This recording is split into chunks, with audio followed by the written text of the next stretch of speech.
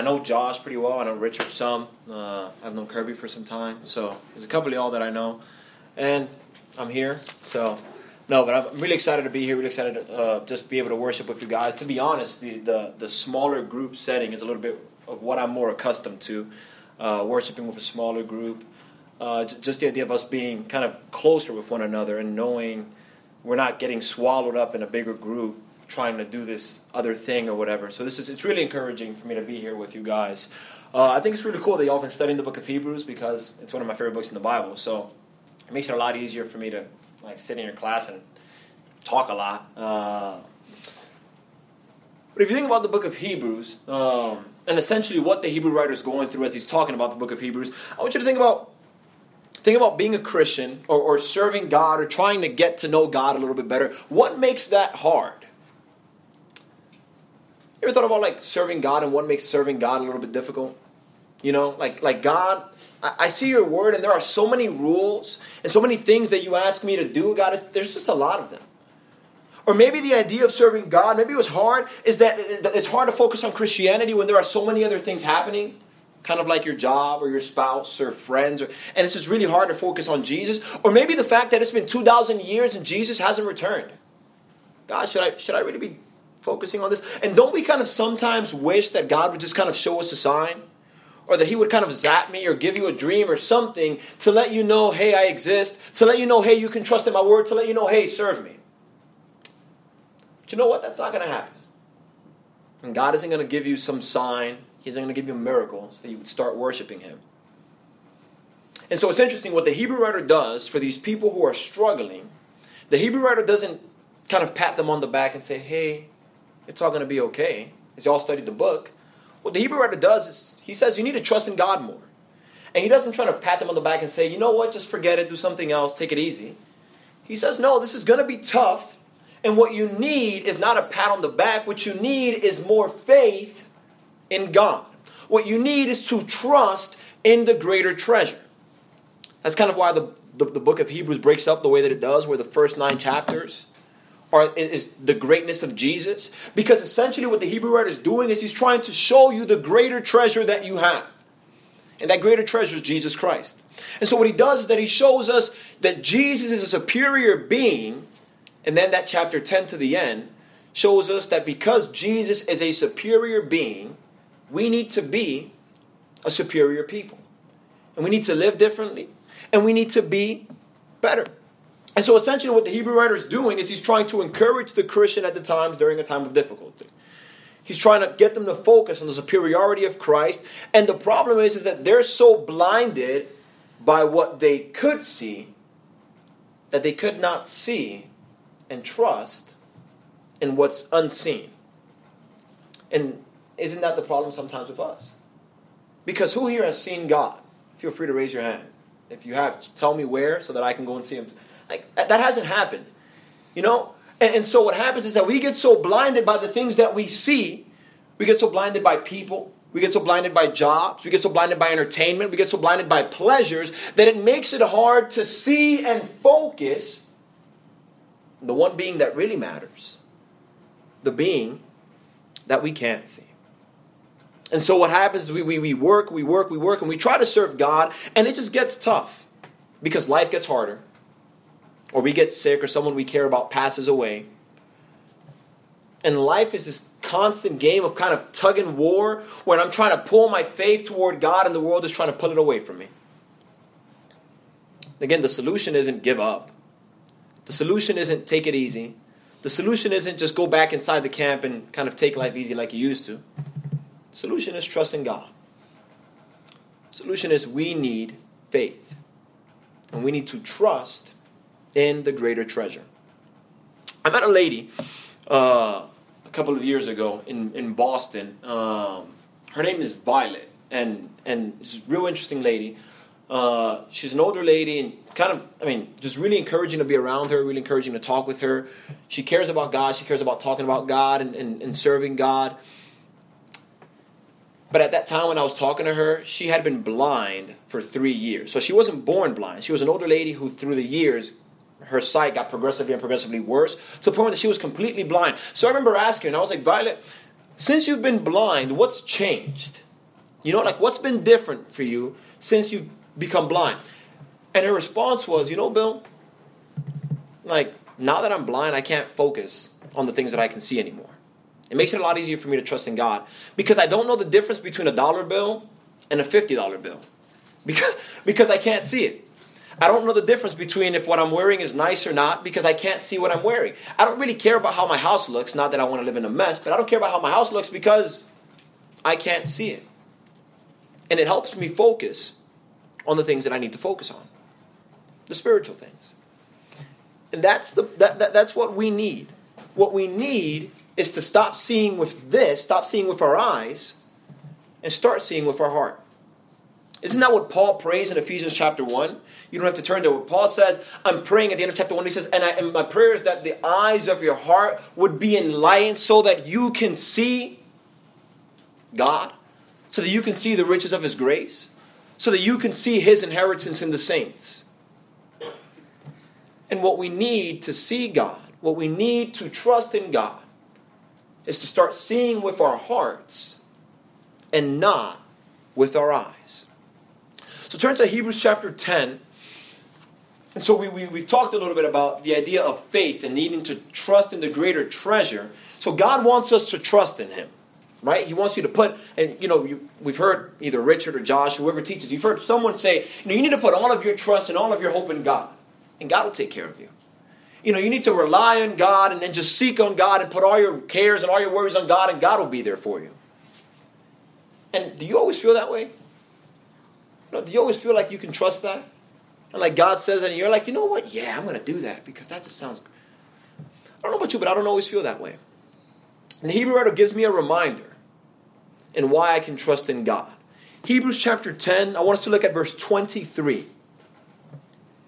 So he says, let us hold fast the confession of our hope without wavering. Essentially what he's saying is, let us trust in God without doubting. Let us put our hope in Him. And here's the why. For He who promised is faithful. Not he who promised has been faithful or does faithful thing. Faithfulness is a characteristic of God. You see me and you can say, Bill is tall. I can't be any shorter because tall is what I am. Faithful is what God is. And God, kind of like we said, Jesus is the same yesterday and today and tomorrow. It's the same thing with His faithfulness. God has always been faithful. He's faithful today. And He will always be faithful. And our source of faith is not based on my faith. It's not based on who I am or how much I can believe in God or not. The real source of faith starts with the faithfulness of God. That's the basis of faith. That's the foundation of the roots of faith. The fact that God has been trustworthy and that He always will be trustworthy. That's why faith is kind of hoping in what's unseen, because that's essentially what faith is. So I want you to think about this, because this is the problem sometimes. So we understand God is faithful, and He's always been faithful. He told the man when he was in an old age, He said, you're going to have a child. And even when that was a laughable idea, God gave him a child. And He tells that man with the one child, you're going to be like the stars in the skies. And it's like, God, come on, let's be serious. That's not going to happen. And eventually it happens. And then there's slaves in this foreign land, and God tells them, you know what, you're going to have your own land. And it's like, God, are you seeing where we are right now? We are slaves. There's no way we're getting out of here. And God frees them and gives them a land. And then they're because of their wickedness, they go through different things. And God says, you know what? Through your seed, through you, Abraham, the entire world will be blessed. And Abraham, an old man, whose wife was barren, who was living in a foreign country, through this man, God did great things. And it wasn't because of who Abraham was. It was because of the faithfulness of God. So, think of this illustration. You get option A and option B. I would write on the board, but there's already writing on the board and I write terribly, so it's okay. There's option A and option B. Option A, I offer you 2 quarters right now. You get 50 cents. And you can have them right this second. And those 50 cents, you can kind of play with them, or you can go to the store and buy some bubble gum. I don't know what you can do with 50 cents these days. But like this 50 cents, like they're yours. And you don't have to wait for them. You don't have to wait next week. Like, you can have them right now. That's option A. Option B, I offer you a check of $1 million. The only problem is that you can't cash the check for a year. Which one would you choose? It kind of seems logical to pick option B, right? And we understand I have to wait a little while before I can receive the $1 million, but the value of that is so much greater than the 50 cents I would receive right now. Why in the world would I even consider option A? Because option B is so much better. Then why do we, and so like logically we understand that, right? But why is it that we give up the option B that God offers us, eternal life, a relationship with Him, the greatness of Jesus? Why do we give up that option B for the 50 cents that is the pleasures of this world? For the 50 cents that is sin. Because that's what sin is. You can have sin right now. And maybe you can go to the store and find something that will temporarily make you feel good. But it'll be gone like that. And the blessings that God offers, we receive in part now, but the full measure of the blessings that God offers, you won't receive in this lifetime, and you're going to have to wait for them, and you're going to have to trust that God will give it to you. But when we understand that it's like 50 cents to $1 million, it's a no-brainer, right? You know what the problem is? If I offered you that check of $1 million, you would say, well, Bill, you're broke, so I'm going to take the 50 cents, I'm going to take what I can and leave. I think the problem is sometimes that we think that like God's check is going to bounce or something. You know, if I'm going to try to cash it in and it might not cash. But God has been faithful. And we can trust that He will continue to be faithful in our lives. So I get it. So God is faithful and I need to be faithful. Bill, you've mentioned that word faith a lot. What is faith? Hebrews chapter 11 verses 1 and 2 says, now faith is the assurance of things hoped for, the conviction of things not seen. For by it, the people of old received their commendation. See what faith is? Faith isn't God telling you, believe in this thing that does not exist. Faith is believing in things that exist, just things unseen. And it's through our faith that we receive our commendation. So I want you to ask yourself a question. Does your faith in God, does it commend you before God? Or does it condemn you before God? Because your faith does one of the two. Either you take the 50 cents because you don't trust in God, and essentially what you're saying is, God, I don't believe in you, and eventually that faith will condemn you. Or you say, God, I'll wait the year, or I'll wait the lifetime. And eventually, God, I'll trust in you. I'll trust in your promise. I'll trust in that option B. And eventually, God will cash it, and it'll be worth so much more. So we need to have faith. And that's what God wants us to have. We need to trust in the greater treasure. We need to trust in the option B, and that the option B is much better because it is. But how does that look in our life? You know? Haven't we sat through countless studies where people have mentioned the word faith? And you need to have faith. And you need to trust in God. And you need to believe in God. Have you ever asked yourself, like, what does that look like? What does having faith look like in my life? What does trusting in God look like in my life? So it's interesting what the Hebrew writer does is that in that chapter 11, he gives us characters of faith, heroes of faith, or people who did acts of faith, however you want to take that, that's up to you.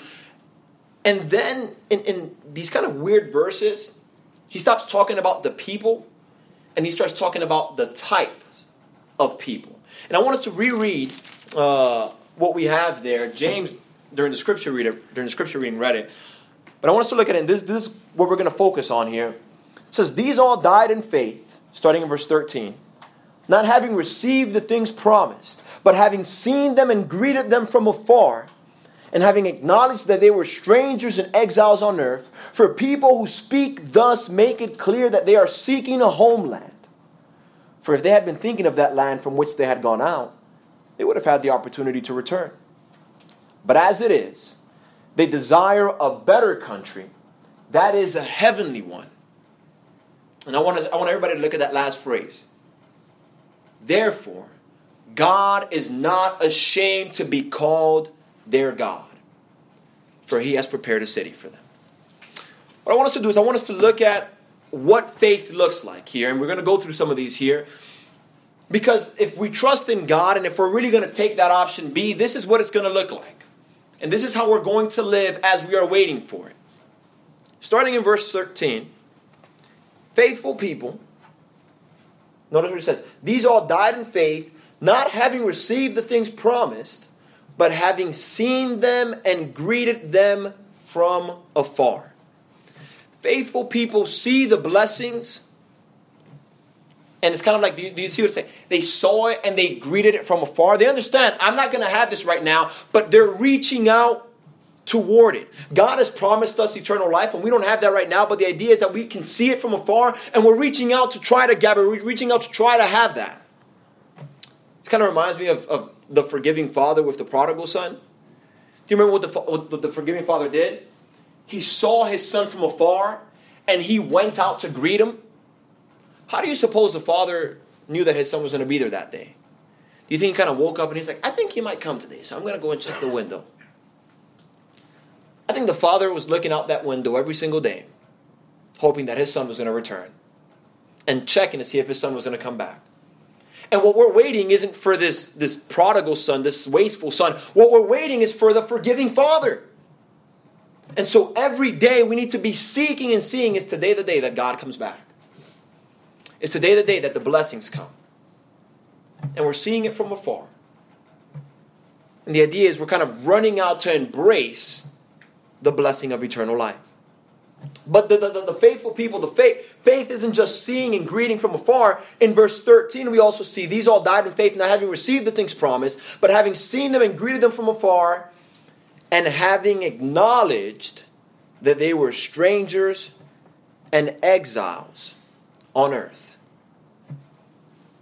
The people who trust in the greater treasure, they acknowledge that they aren't from here.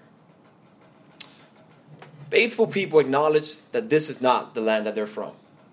And it's weird because we live in America, and America claims to be the greatest country in the world, but I think there's a better one. And that better one is heaven.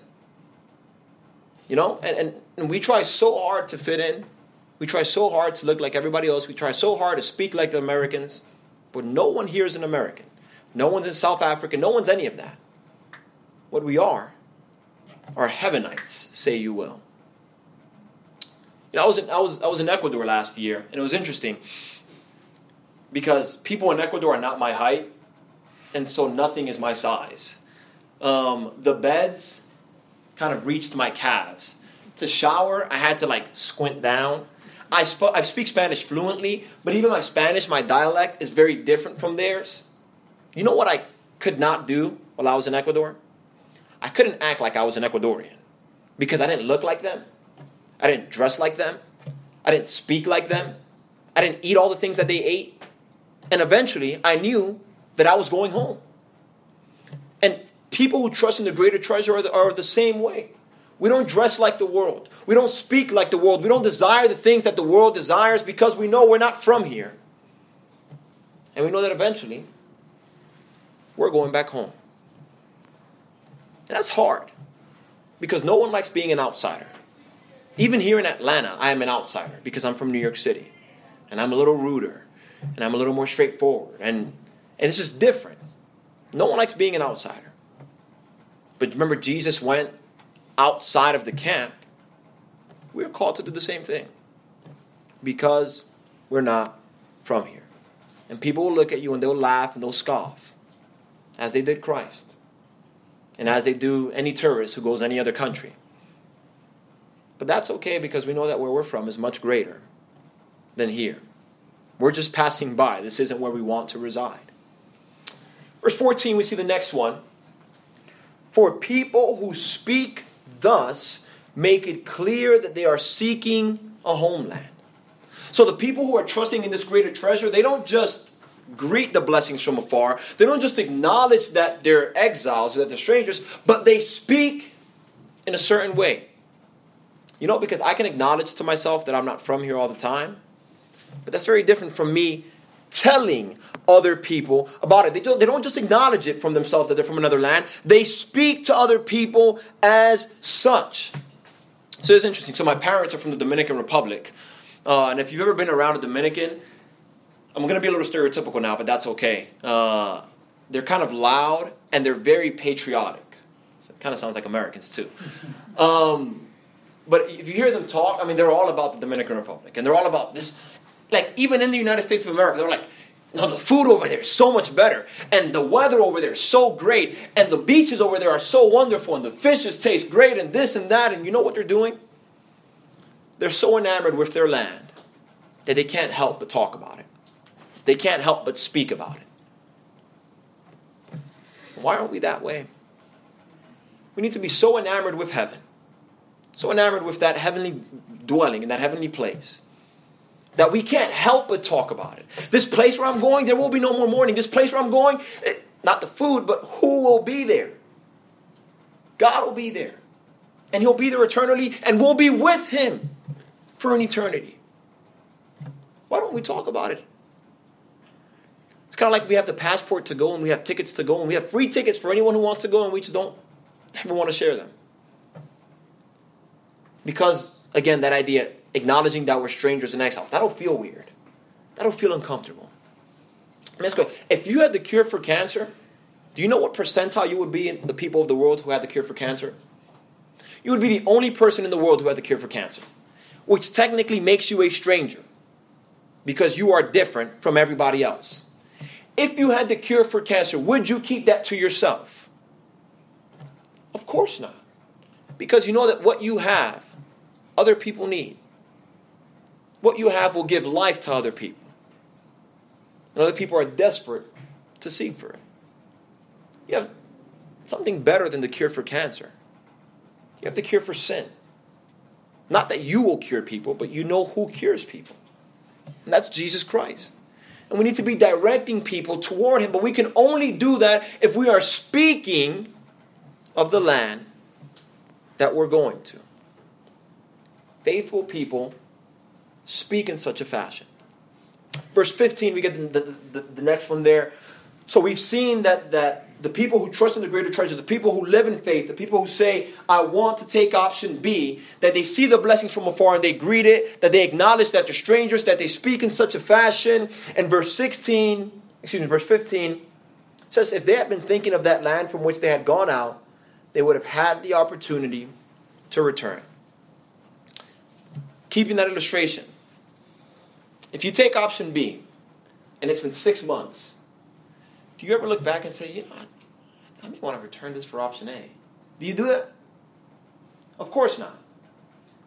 People who trust in the treasures that God gives us, we don't look back at the world either. That's essentially what he's saying. Faithful people don't look back. We keep our minds on the next land and we do not look back at what this world has and what this world offers us. The faithful keep their minds and keep their hearts on the future promises. Because you know what? God promises option B to every single person. He offers eternal life and salvation to every single person. But you know what God does not do? God does not and will not force it upon anyone. God wants everyone to be saved.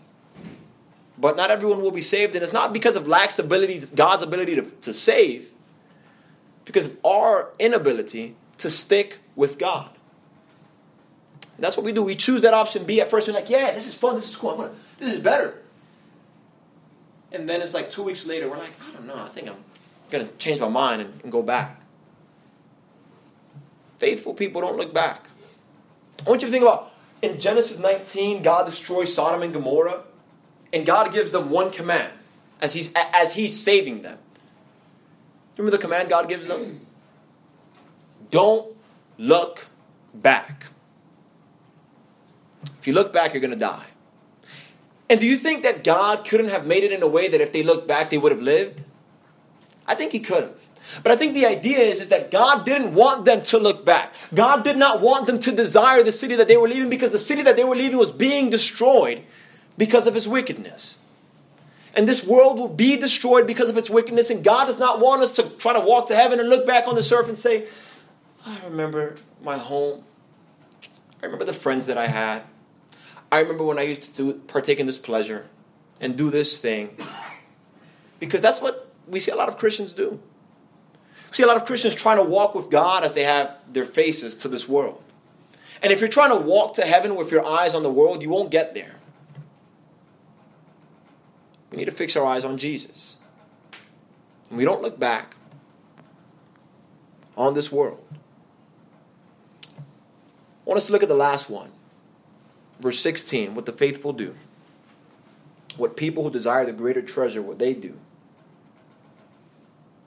It says, but as it is, they desire a better country. That is a heavenly one.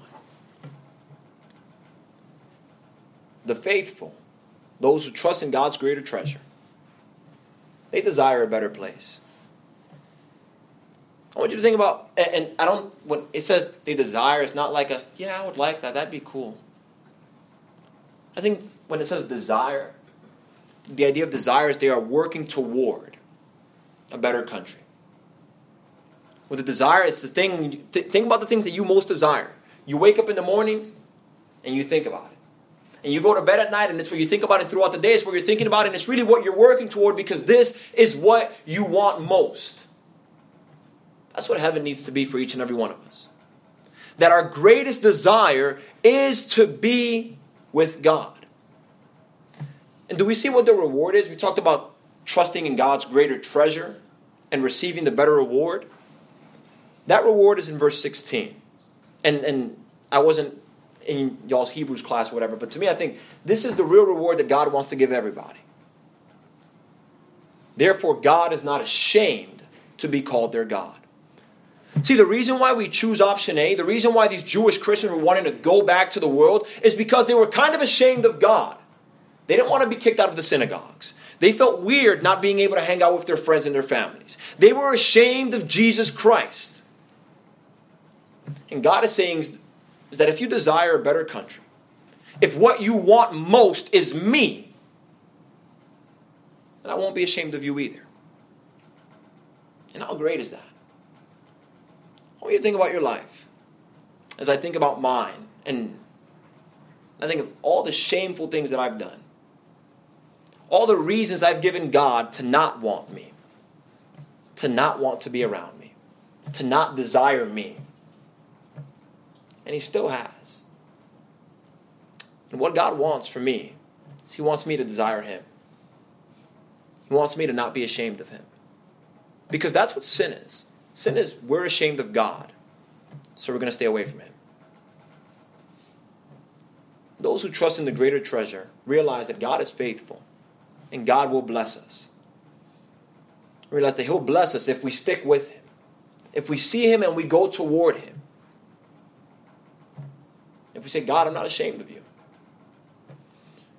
So we think about these characteristics that we need to have or what faith looks like. And that's not very easy to do, right? Like, if you have all of that down packed, show me so that I can do it too. Chapter 12, verses 1 and 2. As we think about this and we think about how hard this is, especially when the world is kind of going through the wide gate that leads to destruction. Therefore, since we are surrounded by so great a cloud of witnesses, chapter 12, verse 1, let us also lay aside every weight and sin which clings us so closely, and let us run with endurance the race that is set before us, looking to Jesus, the founder and perfecter of our faith, who for the joy that was set before Him endured the cross, despising shame, and is seated at the right hand of God. You want to live in faith? You want to trust in that greater treasure? Follow the example of Christ. Because Jesus was the forerunner, but He also is the treasure that you receive. It's kind of funny the way that works. It's kind of like the treasure came around you and He said, look at what you're going to receive. Now follow me and do it my way. And that's what we get. And with Jesus, what He does is He shows us how to run the race. But He also enables us to run that race. If you're running a race, would you run with a backpack that has bricks inside? Of course not, because it's going to tie you down, it's going to wear you down, and you're going to get tired. And when Jesus died on the cross, Jesus says, take that backpack off. Run. And when Jesus dies on the cross, essentially His cross is the finish line. And as long as we keep our eyes on Him and we keep running, we'll get there. Turn to Romans chapter 4.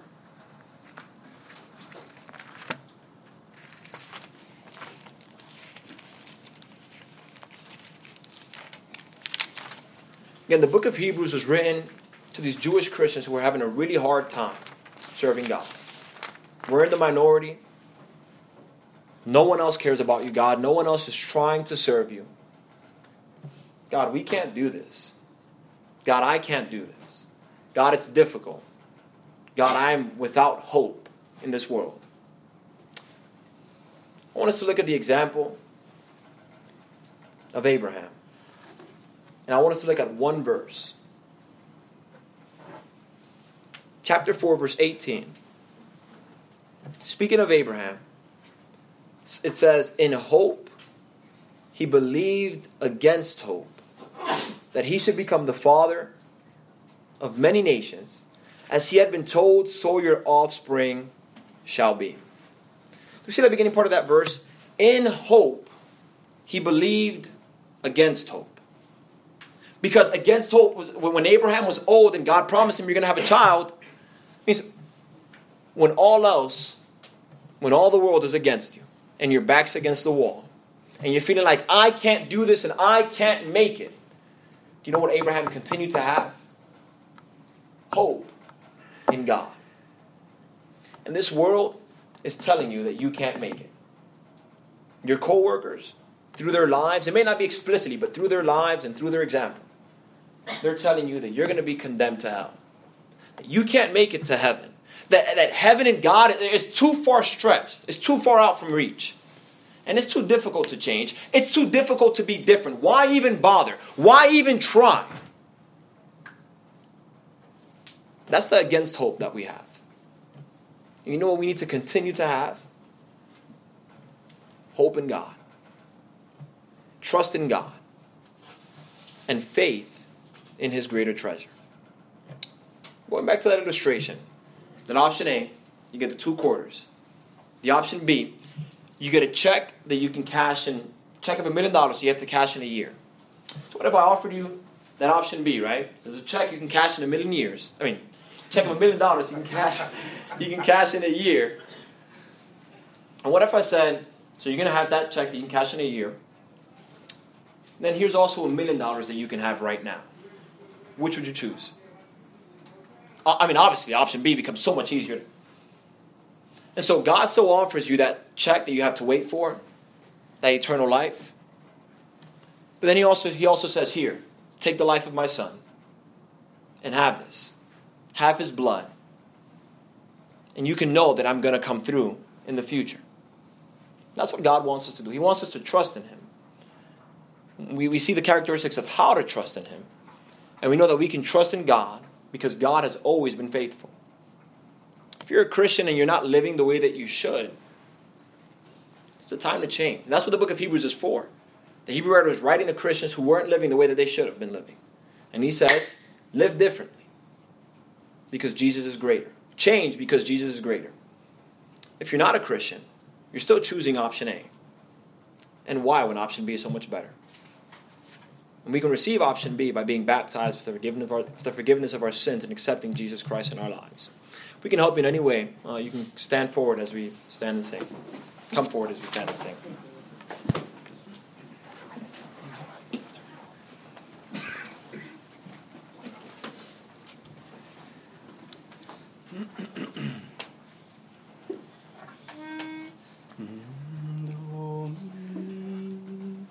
Have thine own way, Lord, have thine own way. Thou art the potter, I am the clay.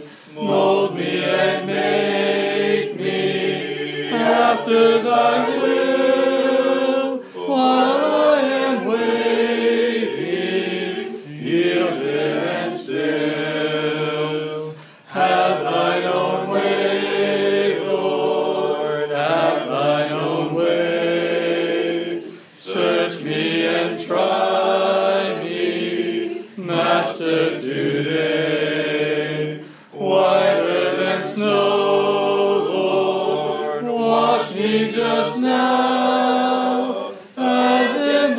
presence, humbly I bow. Have thine own way, Lord, have thine own way. Hold on my being, absolute sway. Fill with thy Spirit, till all shall see Christ only always living in me. Please be seated.